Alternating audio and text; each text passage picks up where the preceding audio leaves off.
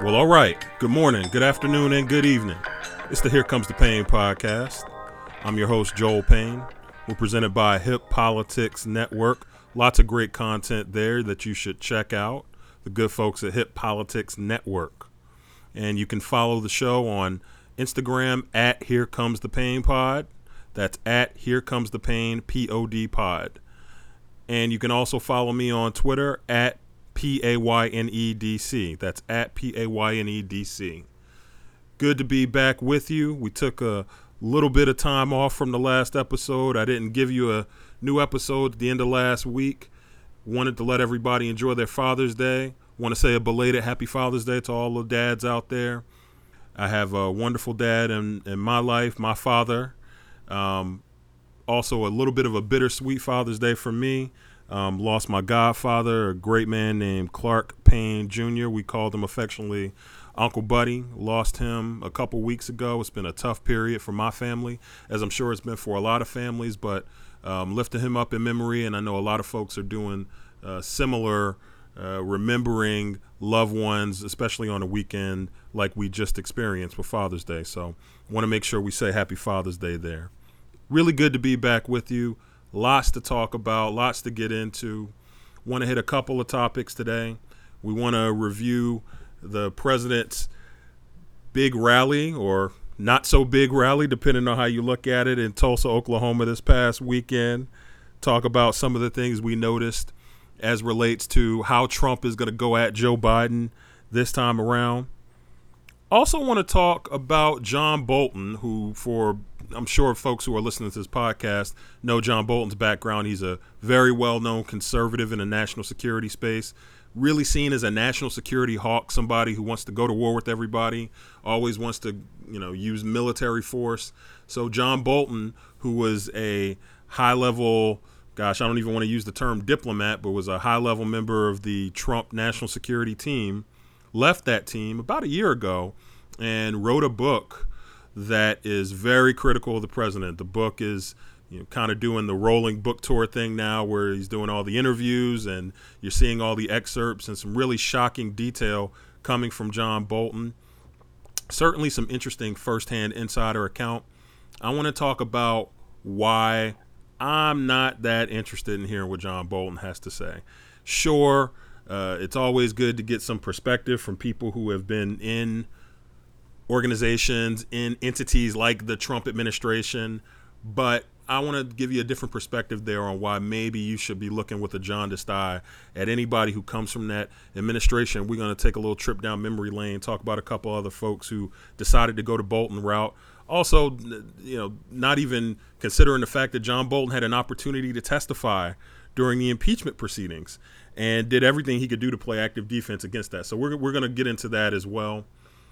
And we're going to get into some other topics as well. We're going to do some quick hitters towards the end of the podcast. Also want to let you know that we're looking to put out another episode towards the end of this week. So you'll get 2 episodes this week, working on some good guests to help diversify the conversation, make sure that it's not just you listening to me rant and rave with all of my random opinions, but you're hearing from some other really smart people who I've been fortunate enough to connect with and meet with. So look out for another podcast by the end of this week. We're going to take a quick break, and we're going to be right back on the Here Comes the Pain podcast, and we're going to get into our first topic. Again, it's the Here Comes the Pain podcast. I'm your host, Joel Payne, and we'll be right back. So let's go ahead and get into the first topic today. I want to talk about John Bolton. I also want to talk a little bit about what I call this phenomena of the parasite presidency, which is essentially what the Trump presidency has become. I'm going to get into that. I'm going to lay that out. But first, let's get the basics down here as relates to John Bolton. So as I said in the lead up, John Bolton is somebody who is no stranger to the national security space. He's somebody that a lot of political watchers have known about for a long time. He is certainly, when people talk about, if you're a dove or you're a hawk is obviously someone who's very aggressive on national security issues. They want to bomb. They want to prep for war. They want more money for hard power, more money for weapons. They want to intimidate the rest of the world. Essentially, that is their objective. That's their worldview. John Bolton is essentially as far to the end of the spectrum as you can get in terms of being a hawk, even probably further to the end of the spectrum than most mainstream conservatives. A lot of conservatives would even say that John Bolton is all the way to the other end. Frankly, he's probably all the way to the other side of Donald Trump, just in terms of, you look at his politics, you look at Trump's politics, and you look at them in public service and things that they've said and how they generally like to approach national security challenges. But John Bolton really came to a lot of notoriety during the Reagan years. He was an assistant attorney general for Ronald Reagan from 1985 to 1989, and then really came back into the public consciousness as a high-level national security official in the George W. Bush presidency. He was the United States ambassador to the United Nations, named in 2005, and served in that role for a little bit over a year. And again, somebody who, like a Donald Rumsfeld or like a Paul Wolfowitz, remember those names from the Bush years? He is somebody who is considered a hawk, and he is, the term neoconservative is used to talk about John Bolton. I don't really know what conservatives like to call themselves now, but essentially that is how you could describe him. He is a pretty straight down the line Republican on all other issues, but in the national security space, he is as far to the extreme on national security issues as you can get in that regard. So anyways, John Bolton was brought into the Trump administration in 2018, really a part of a refresh of the president's national security team. It was when you start to see voices like Rex Tillerson and H.R. McMaster, who was his predecessor as NSA. Those folks were moved out because essentially Trump started to unify and centralize power under Pompeo, brought in somebody like Bolton, got rid of some of the more moderating national security voices in his orbit. Tom Bossert was somebody who was a very key advisor to the president. Bolton requested that he step away. He was really a part of a refresh of that team and really signaled the president making somewhat of a hard right turn on national security issues.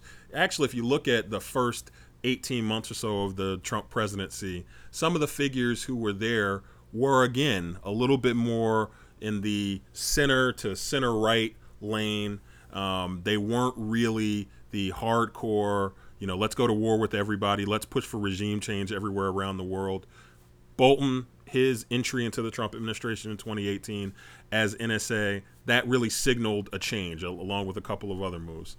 So anyways, Bolton is there, and I think predictably most people assumed that there was going to be some bumping of the heads between Trump and Bolton. These, again, are two very strong-willed individuals. That's probably the understatement of the century. Donald Trump is who he is. Bolton is very, very much leaning into who he is as a national security expert.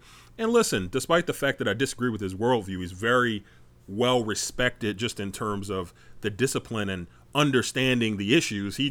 His solutions are way out of whack and way out of the mainstream of what most people think. But he is somebody who, fancies himself as an intellectual in that space. So, of course, that's going to lead to a lot of tension between he and this president in particular. And it didn't take very long before those issues began to surface. There were issues that came up around regime change in places around the world. There were issues related to how Trump was dealing with North Korea, how Trump was dealing with Iran and things like the Iran nuclear deal. People would try to read the tea leaves about whether or not Trump was moving a little bit more towards Bolton's worldview or whether Trump was kind of going on his own path. And then I think also around how Trump was going to deal with the issues in Syria. Anyways, a lot of stuff happening, I would say, in the 2018-19 range of time in the Trump administration. Bolton was really a central figure. And the relationship with the president started to deteriorate. And again, this was predictable. So, as a lot of people in the Trump orbit go, Bolton, becomes out of favor in the president's national security orbit. Pompeo kind of steps in and takes on a little bit more power. There was always assumed to be a real rivalry between Pompeo and Bolton. There's probably some interesting research that'll be done after this administration. God help us, hopefully, in about 5 or 6 months when we're looking at Donald Trump as a post-president or as a former president than the current president. But there'll be some interesting, research done on someone like Mike Pompeo and some of the steps that he took to really grab power and to really unify the president around his worldview and around his decision-making apparatus, moving out a lot of voices that might contradict Pompeo. That's a really interesting case study, but that's an aside. So anyways, Bolton is out of favor, and of course, as many people in the Trump orbit find themselves on the outs. I believe it was somewhere in the neighborhood of 3 to 4 months where the president was openly musing about getting rid of Bolton, and Bolton maybe being wrong on some key national security issues. Even when Bolton was in better favor in the administration, the president would muse about whether or not he thought that Bolton was right. He would kind of almost take his not so public bull sessions with his cabinet, and he would make them public. So eventually Bolton is on the outs, and eventually Bolton leaves. Well, when Bolton leaves, it's timed around the time of essentially what happened related to Trump's impeachment in the summer of 2019, or in the late summer of 2019. And concurrently, as these things are going on, it comes to find out that Bolton is working on a book, a really in-depth memoir. Bolton is thought of one of these folks that kind of takes copious notes at every meeting he's in. Probably one of the people, or one of the types of people that really makes someone like Donald Trump nervous, because they like to keep a record of everything. Donald Trump doesn't like to write things down, one, because that would require some work, and two, that's called evidence. So Donald Trump does not share John Bolton's worldview on that type of stuff. So again, it comes to light. Bolton is working on this book. Bolton gets this big $2 million, advance for, working with, I believe it's Simon & Schuster, who's the publisher of the book. Anyway, when you get down to the nitty gritty, all of the sourcing starts to come out and some reporting around the Beltway that Bolton is really going to peel back the layers on the Trump administration and talk about the president, how he makes decisions, some potentially embarrassing moments in the president's follies in national security. And the president and his team claim executive privilege. And there's this long, drawn-out battle about whether or not Bolton can actually talk about this. There's this long, drawn-out battle about executive privilege. It's tied up in impeachment.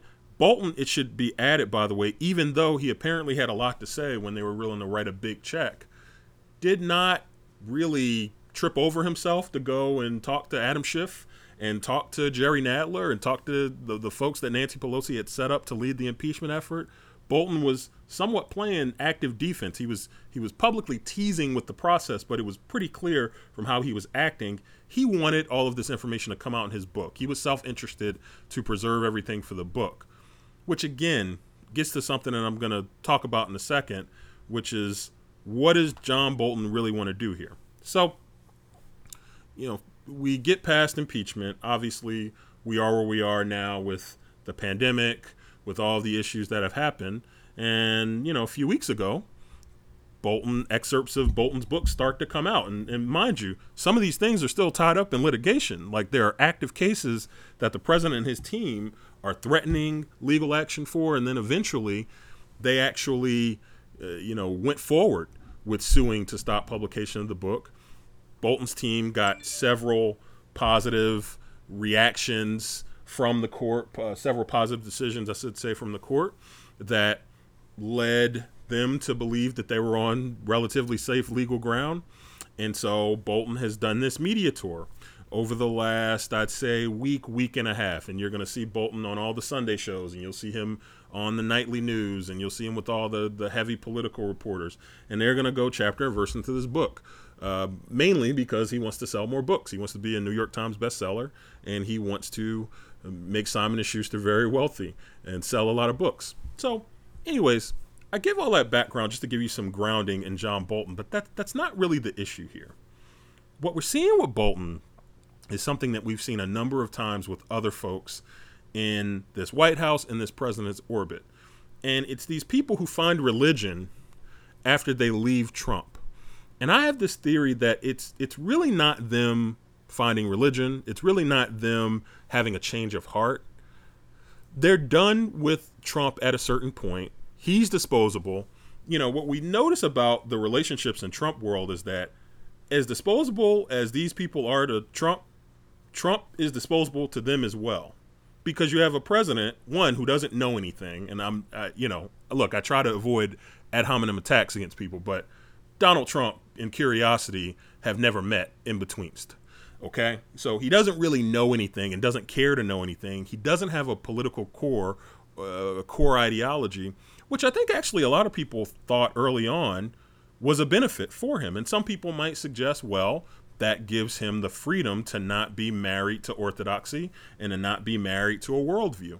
I actually think that's a good point, but you do have to have some curiosity and some grounding of knowledge of like a theory of how you do things, right? Like Barack Obama entered the presidency without really a central core ideology, or it was kind of you saw what you wanted to see when you looked at him and you looked at how he would make decisions. But there was a consistent thread in how Barack Obama acted, what his values were, what his principles were, and how he was going to lead when he eventually became president.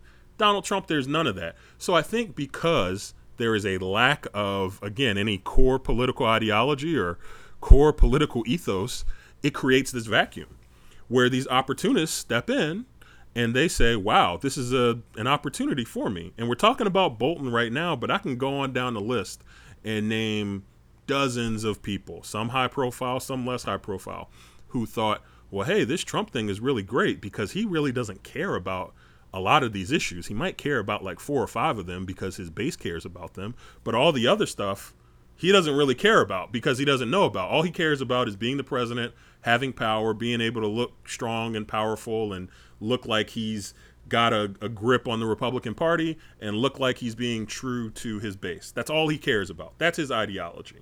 Okay? But you've got Bolton, all the things that we just talked about here.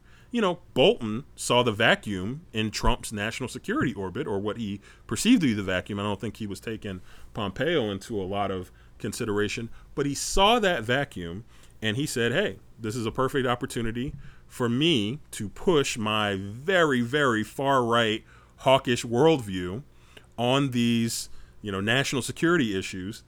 Bolton said, this is the perfect opportunity for me to go and essentially find a winning horse to jump on late in the race. John Bolton is not a Trumper. He doesn't think, I didn't need a book to tell me that John Bolton was insulted or that he was offended by Donald Trump and his style. Like, yes, John Bolton is a far right-wing hawk, but he is somebody who is a product of the system. Everything that Donald Trump stands for and everything that Donald Trump has trumpeted as president and how you do things as a public official runs completely concurrent to John Bolton. But Bolton didn't care about that. All Bolton cared about was power and how to achieve his objectives. And again, even if Trump was unqualified and it was a mess, which it was, and he isn't, right? Even if those things existed, Bolton saw an opportunity.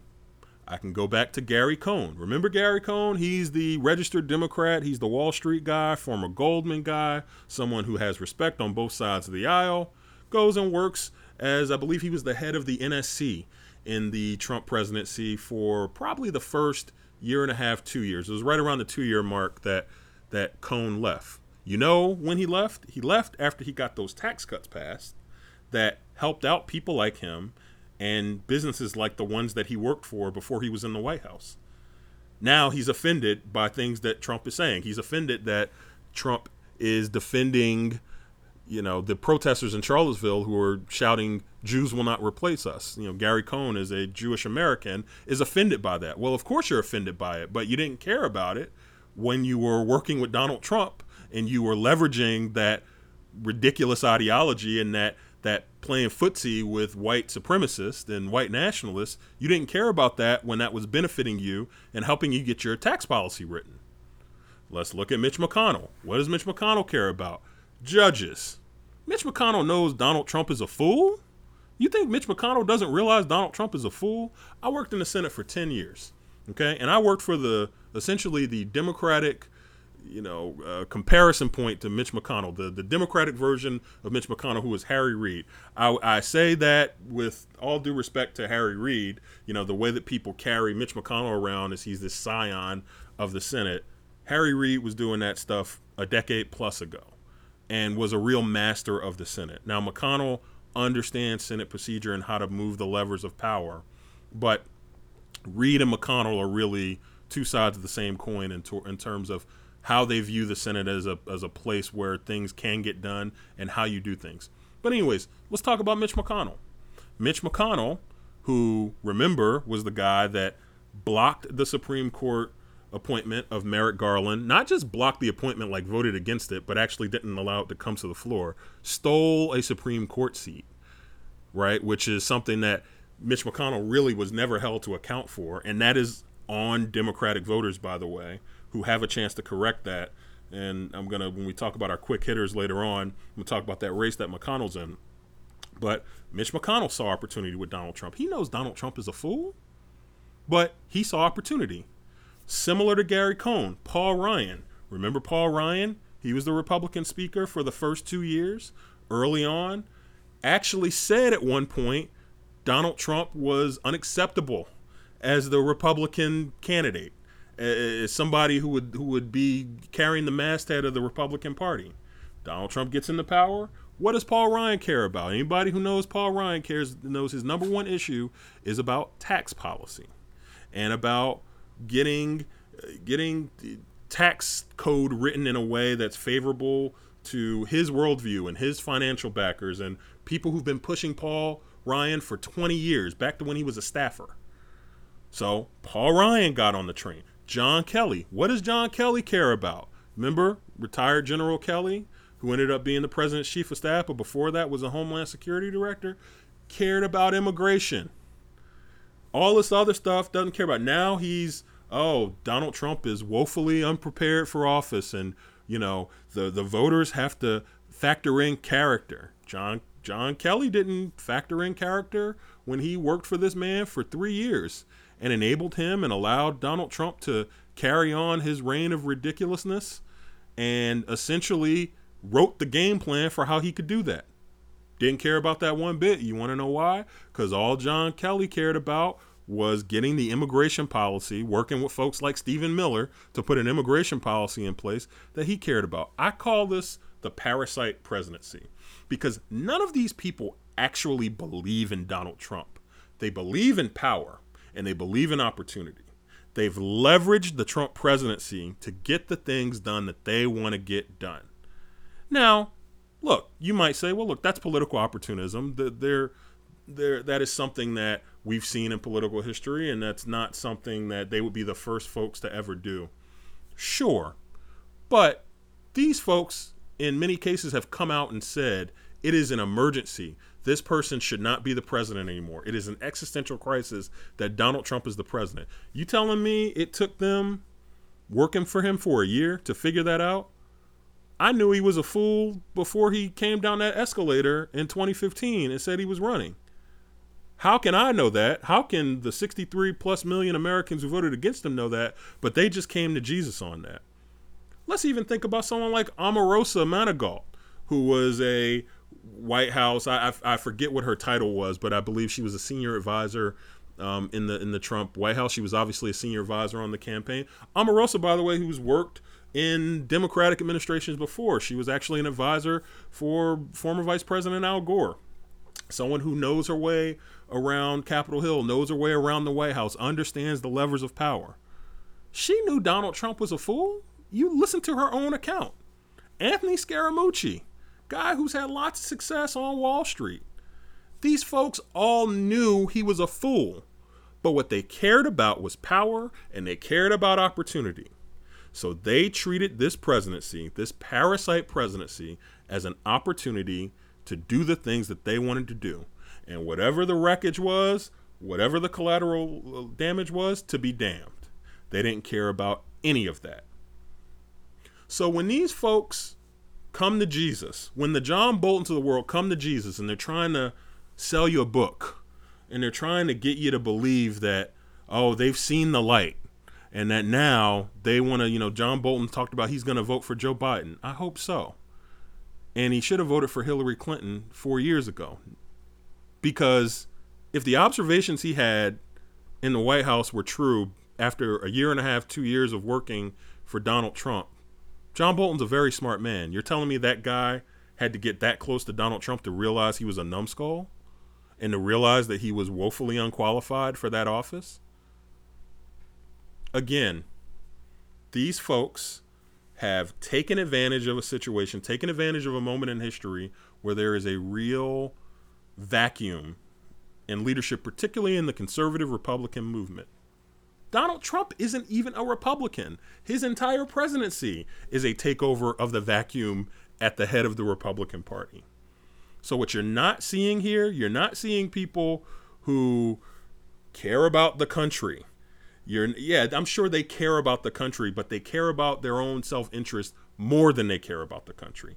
That's the right way to frame it. So when you're talking about this and when you're putting this moment in context and you're putting the actions of people like John Bolton, like Gary Cohn, like John Kelly, like Omarosa Manigault in context, remember, they checked their ideals, they checked their values at the door the moment they walked through those gates at 1600 Pennsylvania Avenue, and they knew exactly what they were getting into. So remember that when they're trying to pass along a book, try to get you to pay $25, $30 and try to get you to read 400 pages about something that you already knew and you know damn well they already knew. It's the Here Comes the Pain podcast. I'm your host, Joel Payne. We're going to continue with our conversation in just a moment here. We're going to take a quick time out. We're going to come back and we're going to talk about the president's rally in Tulsa, Oklahoma.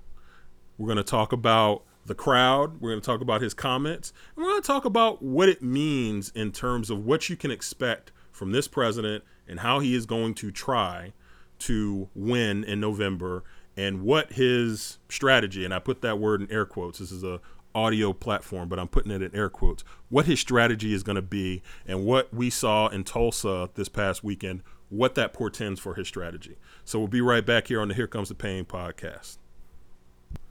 And welcome back. It's the Here Comes the Pain podcast. Once again, I'm your host, Joel Payne. We're presented by Hip Politics Network.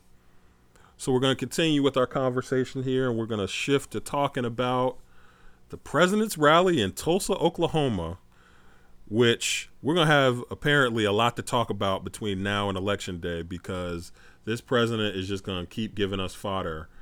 You can say this, he does not leave us without content. So people like myself who are in the content production business, I would still rather have another president, but certainly leaves a lot of meat on the bone to chew on. So let's get into this rally. So a little bit of background here. The president has taken a timeout or had taken a timeout from doing the rallies that he likes to do. You know, Trump likes to go around the country and almost barnstorm these different cities and these locations. Typically in an election year, you would imagine that there's probably about 12 to 15 states, cities, areas that he's going to be in based on the battleground states and what the map tells you. So whether it's Michigan, we know that's going to be a key battleground, Wisconsin, New Hampshire, Georgia, North Carolina, Arizona, etc. You get it. And actually, in fairness, his next stop will be in Arizona. So that'll be a little bit more germane to the actual task of trying to win a second term as opposed to whatever the hell he was doing in Tulsa, Oklahoma this past weekend. But anyway, so the president and his campaign announced about 2 weeks ago that they were going to do this big rally in Tulsa, Oklahoma. And I talked about this on a previous podcast. They were going to do it on June 19th, which apparently the entire world realized that was Juneteenth at the same time. The entire world of people who are not black. I won't say I've been like actively celebrating Juneteenth, like I haven't been, buying Juneteenth cards for my friends and relatives, but I'm aware of the holiday. It's actually something that in my youth, I was a part of the NAACP, and we would do annual celebrations about it, and I spoke at a Juneteenth ceremony. It's something that's very well known in the Black community. It's something that I'd say, again, in the last decade has become a little bit more widely known. And that's all good. We welcome in a lot of people to this party to make sure that we have a full, well-rounded understanding of not just American history, but African American history. So, anyways, the president and his team put this rally in Tulsa, Oklahoma on Juneteenth. Also, completely either ignoring or just not giving a damn about the fact that Tulsa was the home to probably the most infamous race riot in the history of our country back in 1921. I mean, there's been movies that have been done about this.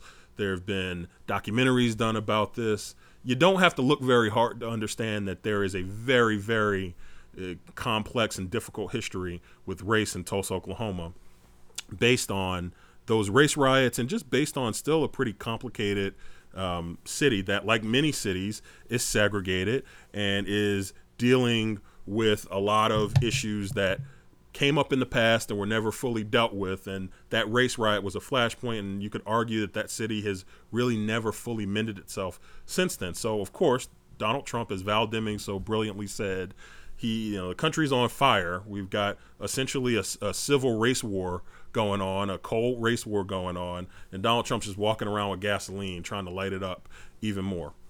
The only good decision that the Trump campaign made last week was they decided to move the rally one day. They're still going to do it in Tulsa, but they moved it off of Juneteenth. Apparently, the 4% of Black supporters that the president boasts, 8%, forgive me, that the president boasts, they got a hold of him and they let him know that was a real problem. So we appreciate their efforts to sway the leader of their party. So anyways, president is going to have this rally in Tulsa. And listen, these rallies have been very successful for the president historically in his political history. They usually draw very big crowds. They usually really bring out the best of Donald Trump is the wrong term, but they bring out the Donald Trump that his fans and that his supporters love. He's punchy. He tends to really crystallize issues for his crowd. And look, he's going to miss people like me, and he's going to miss the mainstream media who's already out on him with a lot of his inside jokes and references and a lot of the things that he says that are just out and out offensive and wrong and somewhat dangerous at times, but it works for him politically. So, of course, Trump world is just trying to get to this. They're really flailing in the polls. They're down more than 10 points in some key battleground states nationally. They're down about anywhere from 8 to 10 points, depending on which poll you believe. By the way, as somebody who watched an entire race at a bird's eye view and saw Hillary Clinton lead that race from day one, before I joined, to the day I joined the campaign in the middle of that summer, to election day where she was still leading, and that was still accurate. Don't let people tell you that all those polls were wrong. The polls were right. They just didn't capture the Electoral College. But the polls actually captured the sentiment. Hillary Clinton won nationally by about 3 or 4 percentage points. She won by 3 million plus votes. And so, anywho, Donald Trump, he's at his rally. This is where he's in his element. He gets there. His campaign, mind you, been talking all week about, they're getting so much data. They got 1 million ticket requests. They need overflow room outside because there's so many people that are going to be there. Mind you, this is all going on in the midst of a pandemic that the president's own CDC has advised people not to gather in groups this large. He was essentially pressuring the mayor of Tulsa and the governor of Oklahoma into allowing this to happen. There were city public health officials that were begging the Trump campaign to make this an outdoor event. Oddly enough, it probably actually would have come off better as an outdoor event. So not only would that have been the responsible thing to do in good policy, but it would have actually benefited and helped him. But, don't let Donald Trump catch a good idea and try to do anything with it. He'll screw it all up. So we get to the rally. Of course, there's anticipation that there's going to be this big crowd and that Donald Trump's going to light everybody up and that this is going to be the reboot, the start to his campaign. By the way, thought it was a little curious that he chose Tulsa, Oklahoma. And I brought this up in a previous discussion I had here on the podcast. That's not typically where you would go in this environment for a relaunch. The name of the game is adding to your coalition. Like, take Donald Trump and Joe Biden out of it. Just put candidate A and candidate B. The whole point is to have a bigger crowd of people in every state and nationally that like you than the other person. And often to do that, you want to expand your base. Your base, what people mean when they say your base, is the people who aren't going to leave you. Donald Trump could have 5 different responses to the George Floyd situation that he didn't already have. That base is going to stick with him. They're not going to abandon him. Whatever Donald Trump says, they're going to do. So you really don't even, particularly for a politician like Donald Trump, who is so linked to his base, you really don't have to be caught up in following your base at their every whim and at their every discretion. You really should be focused on widening out your coalition, adding more people to it. Every president in the modern era, and probably even if you go back past that, I say modern era just to kind of keep it manageable, but if you even go back past the modern era, before the 1900s, right? Every president, the name of the game, if you are an incumbent president and you're trying to win re-election, is to add to your coalition. Is, yes, I've got people who I know are going to be with me. They're going to be, by my side to the bitter end, but I got to widen this out. I got to steal 2% here and 3% here. And I got to make a 48 percentage in this state turn into 51%. And you do that by adding people. And you usually signal that by the types of issues you're talking about or the types of appeals that you're making. Now, Donald Trump has talked about trying to add black folks. I've said publicly on a number of occasions, there's no way in hell he's going to add any black people. If you just look at what he has put this country through the last 6 weeks with his lackluster response to what happened with George Floyd, and then his, really aggressive extra military tactics to squash peaceful protesters. He has cut himself off from that vote, and I would say that there was a small sliver, a small percentage of black male voters he could have gotten access to and at least got them to think about voting for him. I say now that that's completely gone based on how he's reacted. But the whole point of him being in Tulsa and why that's an issue is because just as somebody who, I've worked in politics for 15 years, I've been on 2 presidential campaigns. The name of the game is adding to your coalition. Donald Trump is not doing a damn thing to add to his coalition, being in Tulsa, Oklahoma, in the middle of the summer, in the middle of a pandemic, having an unnecessary rally, and let's get to the kicker, that he underperforms, both he underperforms and the crowd underperforms in terms of showing up. So you've gone through all this fracas, you've broken all this glass to get to this rally that you were determined you had to have, and then you get to the doggone rally and the arena is anywhere from half to 2/3 full. Like, we can look at pictures and look, political Twitter had a lot of fun with all the pictures. I even jumped in on it too. It's more about the fact that there's an art and a science to like building a political crowd. Like, there's a way you do it. There are very well paid, very well trained, advanced people who understand, okay, I'm probably going to get 5,000 people, 7,000 people. I'm going to get 20,000 people. So based on that, how do I make this look good? Or how do I make this look best? You'd always rather have a crowded room than a room that doesn't look crowded. The room that doesn't look crowded, that looks low energy, it looks like you don't have momentum, and it speaks more words than anything that candidate can say on stage. And Donald Trump's team failed him, for starters, by creating this expectation that he was going to have all these people. And then when they set the room the way that they set it, they made him look really foolish based on all the boasts that they had been making throughout the week. And look, there's been reporting that, there's these, you're going to hear me sound like an old man now that really doesn't know anything about the internet. I know more about the internet than maybe I would give off, but I don't know what K-pop is, but apparently it's a thing. And apparently there are these legions of young people that have been able to like leverage computer programming in a way to make it so it seems like there's all this interest in Trump's rally that they got 1 million ticket requests. Apparently, they were able to create a scenario where the Trump campaign really thought that that was the case, and they thought that they were getting all this data, even though the arena could only hold 19,000 people, and overflow could hold a couple more thousand. They thought they were getting all this data from all these people, and of course, this is just basically somebody trolling their systems. And it could happen to Joe Biden too if they ever tried to have a big rally too. So it's certainly not something that like only Donald Trump would be exposed to. But in this moment with a candidate that's so dependent on this tactic and on this tactic going over well, the fact that, they essentially got boat raced by these, young Gen Zers that just basically screwed with the systems that the campaign has set up to try to get more data and to try to track everybody who was going to be at the event. Because a thing you should keep in mind too is when you're doing these events, it's just as important. Yes, it's important to have people there, and talk about that in a second. It's important to have people there, but it's more important to collect information on the people who are either going to be there, who are thinking about going and maybe couldn't go, or the people in the area who have an interest. You learn about all these different micro trends in their behavior and what turns them out as voters and what they're interested in. And it is a valuable treasure trove of information.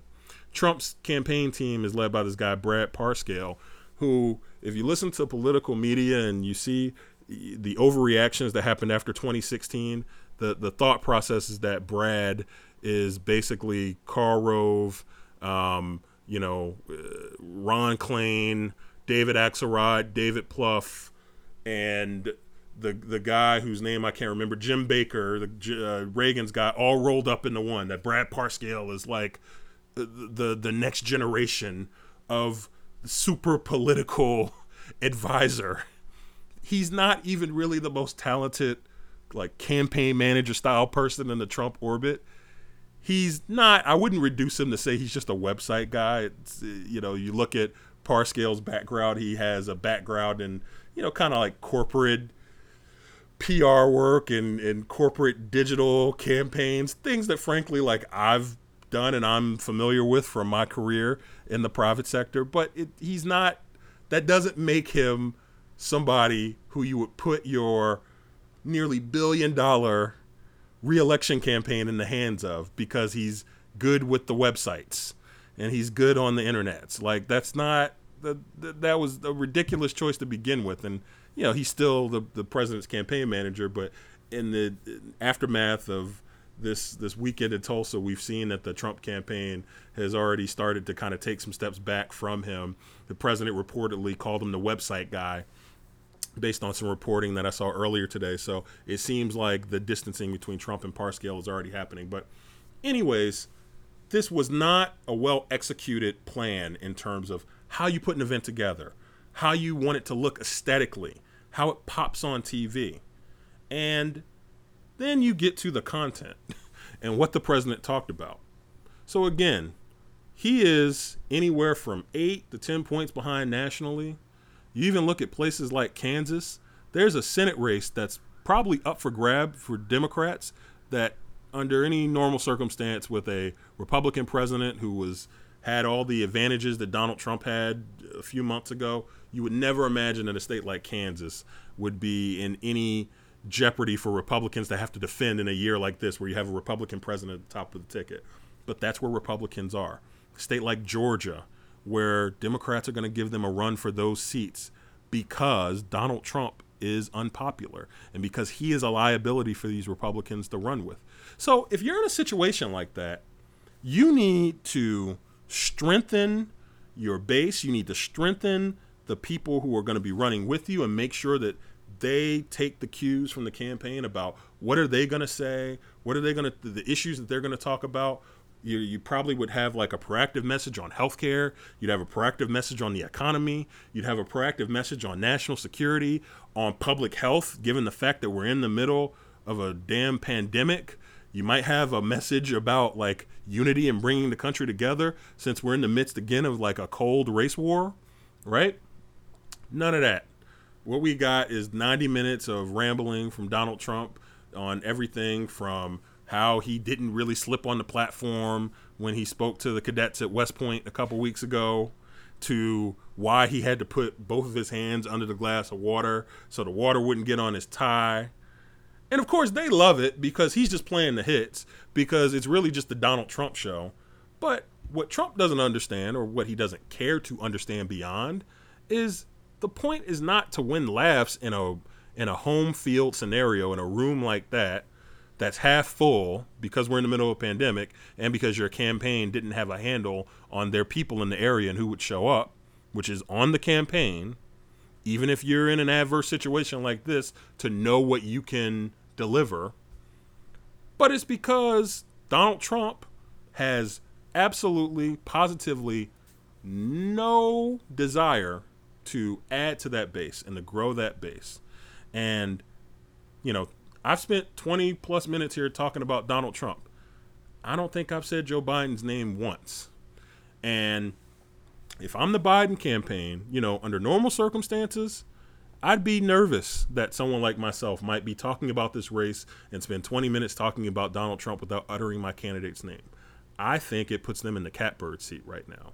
Because unlike most re-election campaigns where the candidate, the challenger candidate, is trying to convince voters that this is not simply a referendum, right?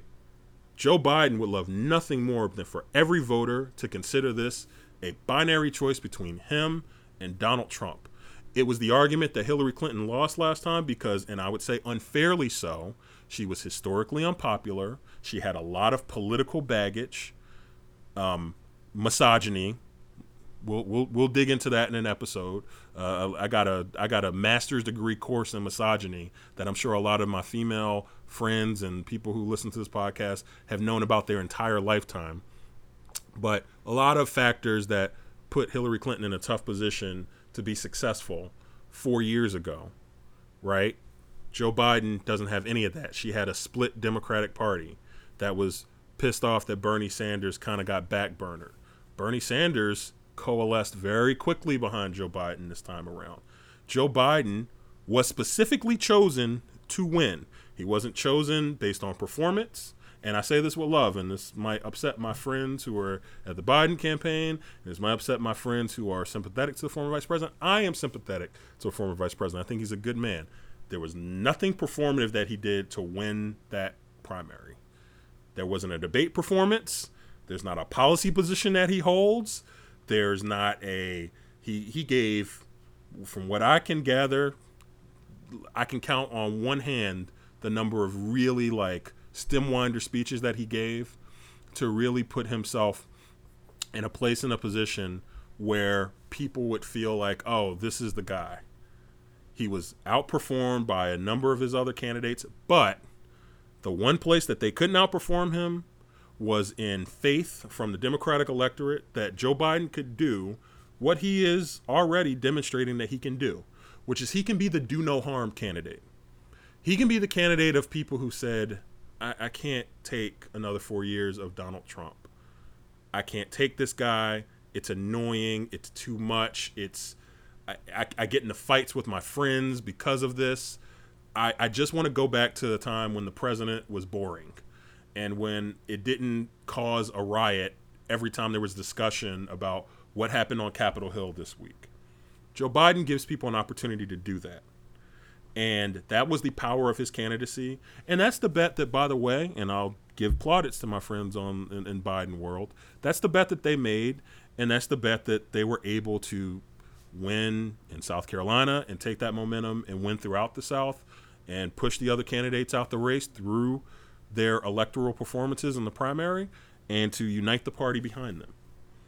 And it's going to drive his vice president choice, by the way, because I think we're in a situation now where it's more likely that Joe Biden is going to pick a vice president that's not going to make any waves, that's not going to create any unnecessary risk. If this race were closer, if this was an even race or the president was up a little bit, I think you could justify the Biden campaign taking a risk with maybe a lesser known candidate that has a higher ceiling but has a more compelling story that might bring in more people. Now, if you're the Biden campaign, your objective is to not rock the boat, to find a governing partner who can stand side by side with Joe Biden, be an elite surrogate, who can go on TV, who can change people's hearts and minds, who can appeal to the middle, who can not offend people, and who can unite the Democratic Party and pull in some independents and moderates. It's not going to be about telling a story per se about that person. And I think that probably advantages some of those VP candidates, some of those very qualified women who are being considered for the vice president spot in Joe Biden's ticket. It's probably going to advantage the moment that we're in. It's going to advantage women who are being considered, who are more well-known, and who have more of a national brand already. So just wanted to spend some time talking about Tulsa. There's probably a lot more I could say. There's definitely a lot more to dig into. And I'm sure when he goes to Arizona and when he starts barnstorming around the country, he'll give us plenty of content. But again, all of it was interesting. All of it created some good content on Twitter. But fundamentally, Donald Trump and his campaign did not achieve their objective because the job was to reframe the narrative about what's at stake for his supporters. If he doesn't win this race, he didn't do that. He didn't do that effectively. And to start to change hearts and minds of people in the middle and to create doubt about Joe Biden. And he didn't do that. So there'll be many battles in this race over the next 5 or 6 months. If this was the first battle of the rallies, I'd say Trump is one in the hole. This is the Here Comes the Pain podcast. I'm your host, Joel Payne. We're presented by Hip Politics Network. Appreciate you joining me for our discussion today. We're going to take one more quick break. We're going to come back. We're going to do a couple of quick, short takes on a couple of stories that I wanted to get to. Maybe some things that we'll be able to get into in a little bit longer form later on with some different guests and some different people who have some better perspectives and some more complete perspectives than I do. But I just wanted to give you a taste of what I was thinking. But we're going to hit a couple of topics. We'll talk about them a little bit, and then we'll close ourselves out here. So again, it's the Here Comes the Pain podcast. I'm your host, Joel Payne. Thanks so much for joining. We'll be right back. And we're back here on the Here Comes the Pain podcast. Again, I'm your host, Joel Payne. With our last few minutes here, I wanted to talk about a couple of stories that are in the news stream, give some quick background on those stories, and give my takes on them.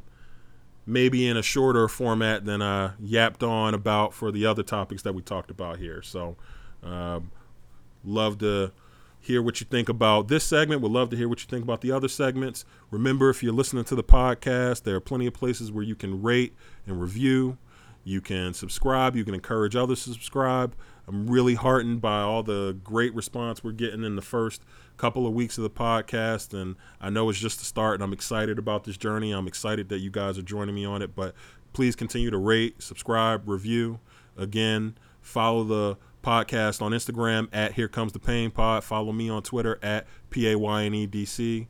You can see me a lot on TV. I'm a political contributor for CBS News. You'll be seeing a lot of me this fall in the lead up to the presidential election and those Senate elections, which we're going to get into as well with some guests coming up in the next few weeks. But anyways, thanks for all the support, and we will continue to look to see what folks think about the show. All right, so let's get back to it. Let's talk about a couple of stories that are in the news stream.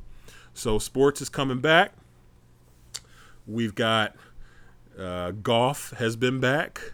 We got baseball that, depending on who you talk to, they are vomiting all over themselves by having the players and the owners not be able to agree on anything. The NBA, which actually, if you think about it, kind of started the whole coronavirus chain reaction of everything shutting down, going into quarantine. They are actively talking about being back. And you've got the NFL is talking about being back, and you've got NASCAR. So let's stop on NASCAR for a second.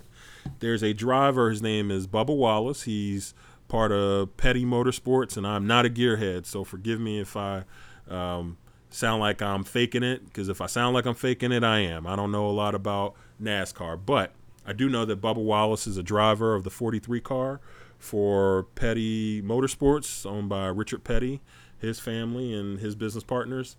And Bubba Wallace has been very outspoken in this social moment that we're in related to Black Lives Matter, related to understanding what corporations and what sports leagues have to do to meet the moment.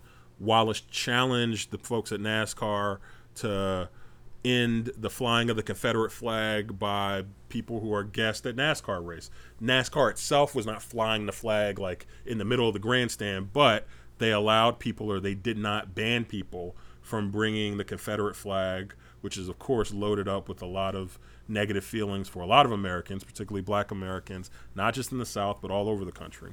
So Bubba Wallace takes his very public stand to have that practice, that policy be prohibited at NASCAR races. By the way, Wallace is of mixed race. He is probably the most prominent driver of color on the NASCAR circuit.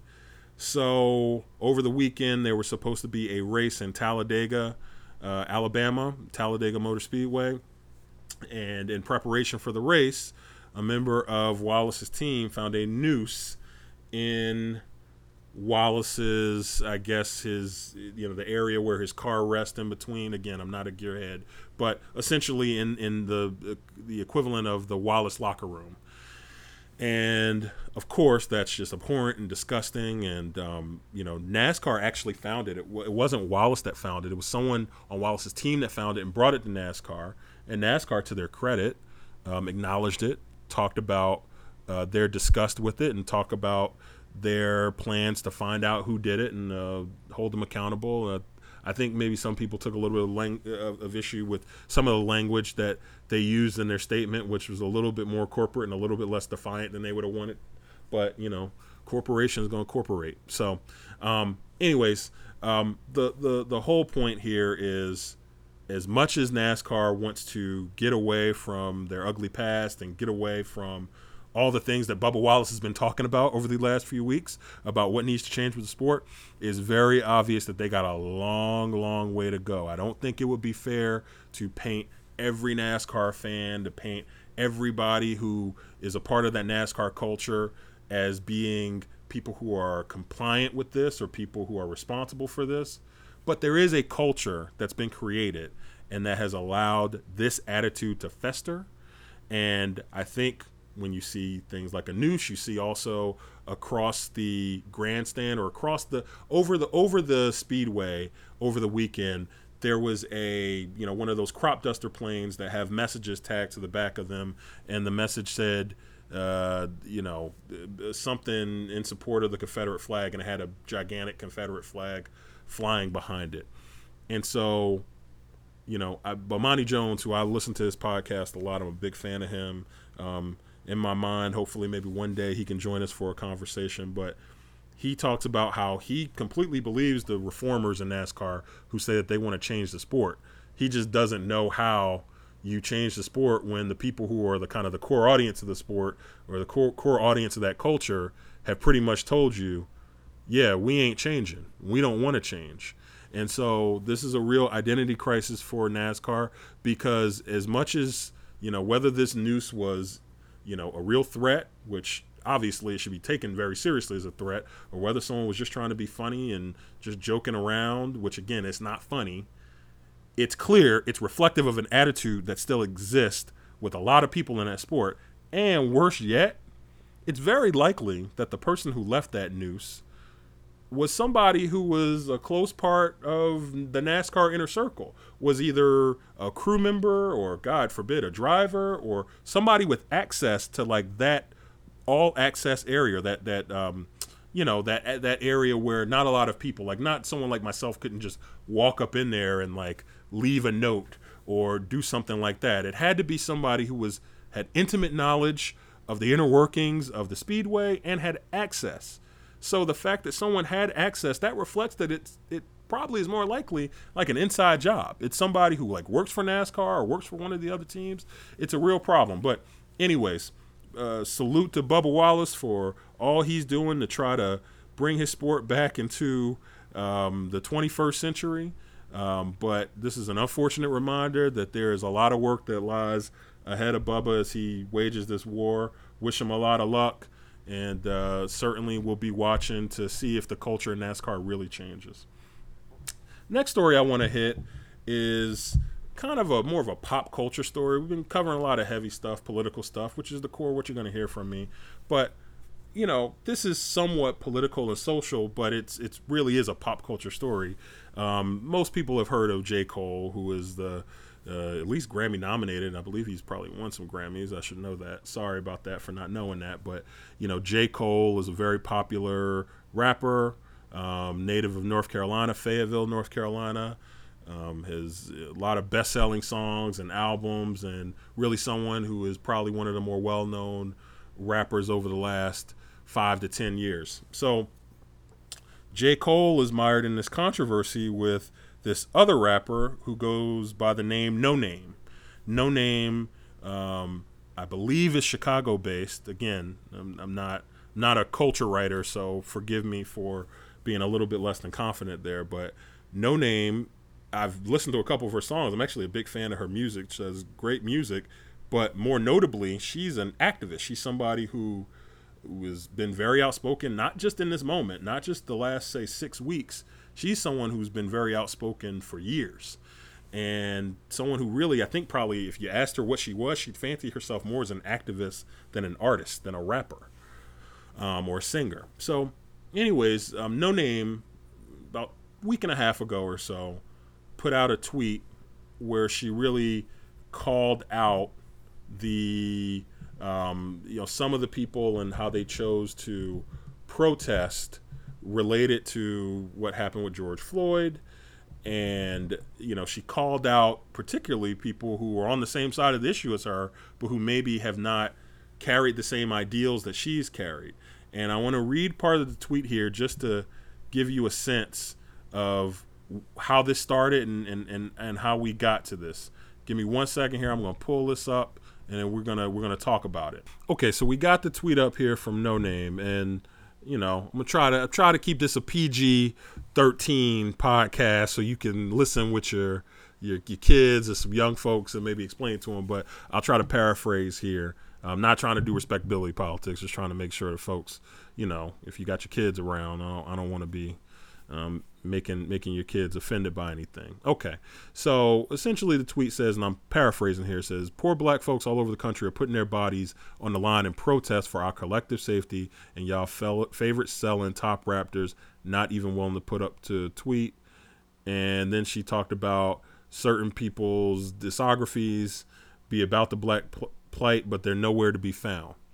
Now, that was a missive that could have gone to a lot of people, not just in rap, but in music, in entertainment, in politics. Hell, that could have been for someone like myself. That could have been for a lot of people. J. Cole, who again is a very, very well-known, much more well-known, broadly across the country and across the world than No Name, took that as somewhat of a direct shot at himself. And so Cole, after a day or two, put out a record that, we do a lot of this kind of like diss track thing where we call everything a diss track. And honestly, I think we do a bad job of titling what's a diss track and what's not a diss track. Like, not everything is a diss track. Sometimes it's just a response. It's just, hey, this is a catalyst. I had something on my mind. Somebody did a thing. It inspired me to write something. J. Cole was inspired in the more negative construction of that to respond to No Name, what he presumed was something that was aimed at him, and essentially, kind of owned up to, there's people who know more about this. I want them to teach me. There were a lot of people that took offense at J. Cole's response, and I gave a very quick synopsis there. He actually did a really good song, like just in terms of like the art of putting a song together, whether or not you like agreed with it or not. But he did a whole song about it. But the high points were, I think he didn't feel like he was well read on all the issues that people were talking about, but he was learning and he was asking for patience and understanding. He did it with his kind of J. Cole persona and swag, and people took that, one, as a very sharp-edged response to No Name. They also took it as Cole using his platform right now in this moment where everybody's kind of focused on beating down the oppressors and stopping oppression, that J. Cole would use his platform to essentially loudly, publicly disagree with this black woman who was expressing herself. and it surfaced a lot of issues around, perceptions about misogyny, misogyny within the black culture, and whether or not, black men understand the experience of black women. And, I've had a number of conversations with black women professionally who I know, also black women personally who I know. And listen, their opinions on this range too, from very much in agreement with the criticism of Cole to maybe cutting them some slack. I don't think there's a monolithic opinion here, but I do think that it certainly surfaced some tensions that have been out there related to patriarchy in the black community. So anyways, No Name Response actually puts together a really really good response track. It was a great beat and really answered back to J. Cole and essentially highlighted the fact that what she was tweeting about in the first place, J. Cole, in her mind, essentially validated her position. Again, I'm not a lyricist, so I'm probably not the person to come to for like in-depth breakdown of the lyrics, but it actually turned into this creator on creator back and forth, which I'm kind of here for the art also. The art was great. It was 2 great songs, 2 great tracks that came out of it. And I think it actually surfaced a really important issue. And it's something that I know that is problematic within the black community. Some of the kind of old school traditional views of kind of patriarchy and black men and black women and not listening to black women certainly surfaced a lot of that. And I will say, as a black man, understanding and acknowledging my privilege, I am not going to try to give a full dissertation on what my early perceptions are of that whole back and forth. Again, I'm a comment on the art, and I'm just kind of telling you what happened and telling you what the implications were. But I will say, it forced me, and some of the reactions I got forced me to challenge what maybe my gut instinct reaction was as a man, as a black man, and to maybe listen to what my female colleagues, friends, loved ones are saying, as opposed to just having like a hot take to respond to it. And I think ultimately, if that's my reaction and if that's the result of this, and if a lot of other men take that, response to it, that perspective to it, then along with just maybe being like a messy back and forth, this did a lot of people a lot of good. But stay tuned. I'm working on some guests, working on some people who can contribute to the conversation to talk a little bit more proactively about music and talk a little bit more about some of these issues of misogyny that get played out in music, and how that impacts the cause, how that impacts the effort to beat down oppression, and what's some of the stuff that needs to be done within the black community to surface that and to deal with that appropriately. So stay tuned, but we got some good art out of it. We got some good discussion and some good things to chew on about it. And it got your host right here to listen. So at the end of the day, I think it could have been worse. And then the final thing I want to hit on here, and again, lots going on here, was kind of hard to just pick a couple of topics and stories to get into because there was so much happening as a result of the moment that we're in. And I've had a lot of people tell me they don't know what to call this moment. It seems somewhat minimizing to call it a moment, and I certainly don't mean to do that. But if you guys have a good idea of how I should try to catch all, explain what we are in the midst of right now, I'd love to hear it from you, and so I can make sure that I'm projecting the right descriptor and capturing the right urgency for what we are living through right now. But anyways, in response to the world that we're in right now, we've seen a lot of brands start to react and start to have kind of the uh-oh moment, realizing that, hey, we've got some problematic stuff that we're putting out here. In a lot of cases, by the way, they knew they were problematic for a while. It didn't take, again, a very serious and terrible thing that happened to George Floyd to let you know that, calling the Washington Redskins is outdated and is racist. Or having Confederate statues up all around the country is offensive because, 1, they lost. 2, these are people who oppressed my ancestors and who, if they had their way, would have kept me oppressed. And I gotta drive across bridges that got their names on them, or I gotta go to schools that are named after them, or I gotta, dip and dodge around monuments when I'm going and looking at Martin Luther King. I gotta go dip and dodge around other monuments with people who their entire ideology included me not being a part of civil society or not being respected in civil society. So you have to understand the perspective of the people who are looting and who are knocking down those statues. By the way, some of the aim on them statues is a little off. Like, I want to have a larger discussion about whether or not we can cancel everybody. Like, I see we're trying to take down the Teddy Roosevelt statue. They tried to take down Ulysses S. Grant, which I'm going to just tell you, as a history nerd who just watched that History Channel special on Ulysses S. Grant, I was none too happy about.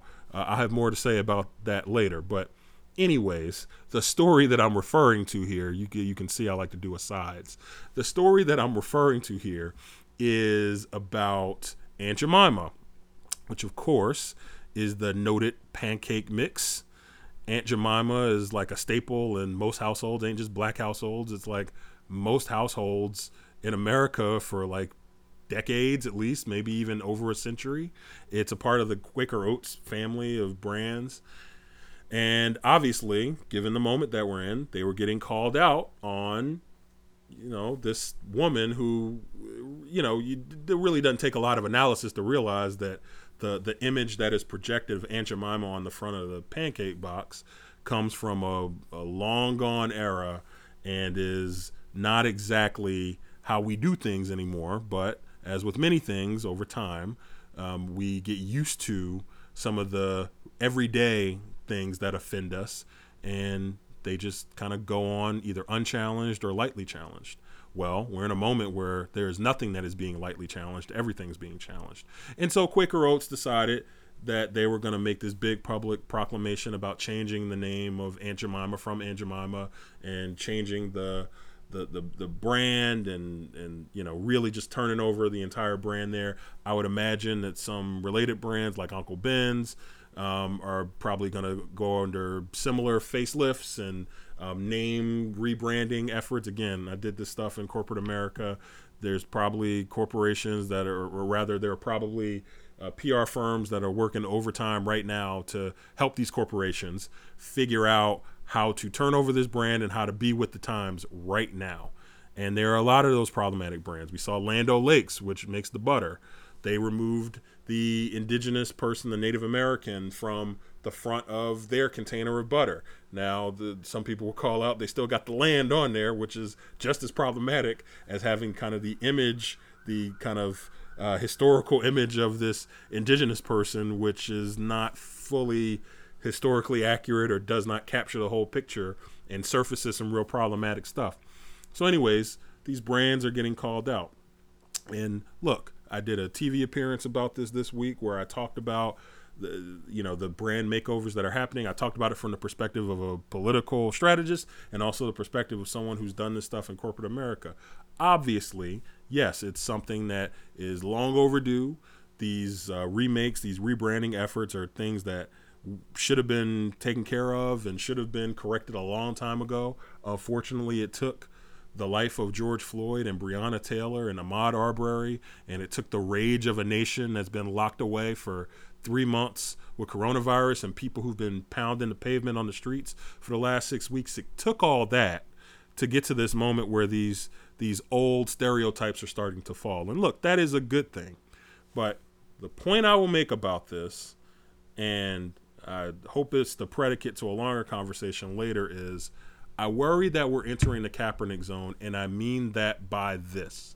When I say the Kaepernick zone, what I mean is what Colin Kaepernick was kneeling for was about police violence, was about men, usually men, but men and women of color who were losing their life at the hands of police officers who were overly aggressive, who were looking at people of color, particularly black people, as threats, and who devalued the life of black Americans and black people that they stopped whether it was for a busted taillight or stop and frisk on the street or whatever.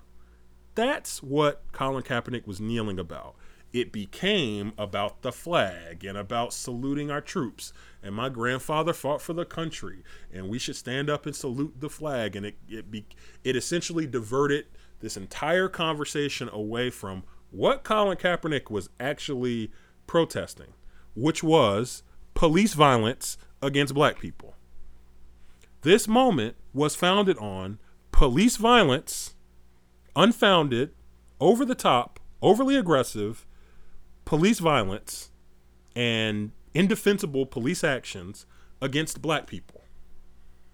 It's not about changing the brand of the pancake mix that we have or the butter mix. Like, that's great and that's fine, and I support that. I'm supportive of taking the Confederate flag out of NASCAR and taking Robert E. Lee's statue down. That's all good. Those are things that should have been done a long time ago, and I'm happy they're happening now. But let's not forget why we're here. We're here because black people are being killed in the streets. And because it took George Floyd having his life taken away from him in 8.5 minutes, in 8 minutes and 46 seconds, it took that for white allies and white folks to realize that it was no longer good enough to just be non-racist or to be in the middle, that you had to pick a side and you had to put a jersey on. Either you're going to be actively anti-racist or you're going to be actively in favor of allowing a system that has been taking advantage of and overburdening black bodies and over leveraging force and over leveraging law enforcement against black people, right? You had to make a decision about that. That's why we're in the moment we're in right now, is because people got fed up, allegedly, in the moment right now, of seeing black bodies be killed on display in front of America by police. So it's fine as a side, benefit seems like the wrong word, but as a side thing that has happened, is something that has happened as a consequence of this. That's the word I'm looking for. That these old racist oppressive structures have fallen. I think anybody with any common sense realizes that these things should have fallen a long time ago, and that these brands should have been challenged a long time ago to fix this. And we haven't even got to really the hard stuff yet, like the Cleveland Indians and the Washington Redskins, and because it's the money behind it, right? Like, I'm sure if you could convince Daniel Snyder that like the money was with changing from Washington Redskins to like Washington non-offensive name, like that's probably a conversation that you could start. But he's convinced that the money is with staying with the brand. So people who want to fight that, they're going to continue to kind of fight the money and fight the economics of it, and that's all good. But let's not forget why we're here. We're here for George Floyd, for Breonna Taylor, for Ahmaud Arbery, for Trayvon Martin, for Tamir Rice. That's what we're here for. So as long as folks keep that as their center and keep that and keep focused on that, I think there are a number of other good things as side consequences that are good collateral damage to also come down as racist structures along with it. But let's not lose sight of why we're here. Again, this was the latest episode of the Here Comes the Pain podcast with your host, Joel Payne. I've really had a good time talking to you about all the things that are going on in the world, talking a little in depth about some other big issues earlier in the podcast and doing some quicker, shorter opinions on some other ones towards the end. We're still tinkering with the format, and we're still working on how to make sure that this is a good podcast experience for you. I love to hear from you. Get at me on Twitter at PAYNEDC on Twitter. Get at me on Instagram at Here Comes the Pain Pod on Instagram. I'd love to hear from you. Love to hear how the show is impacting you and how it's giving you some content during a period where we're starved for a lot of content right now. Really appreciate all the support. Appreciate you listening. And we'll get back at this again soon. Planning on having some more content for you at the end of this week. But for now, I'll say peace. I'll get up out of here. And I'll thank you for joining the Here Comes the Pain podcast. Take care and God bless.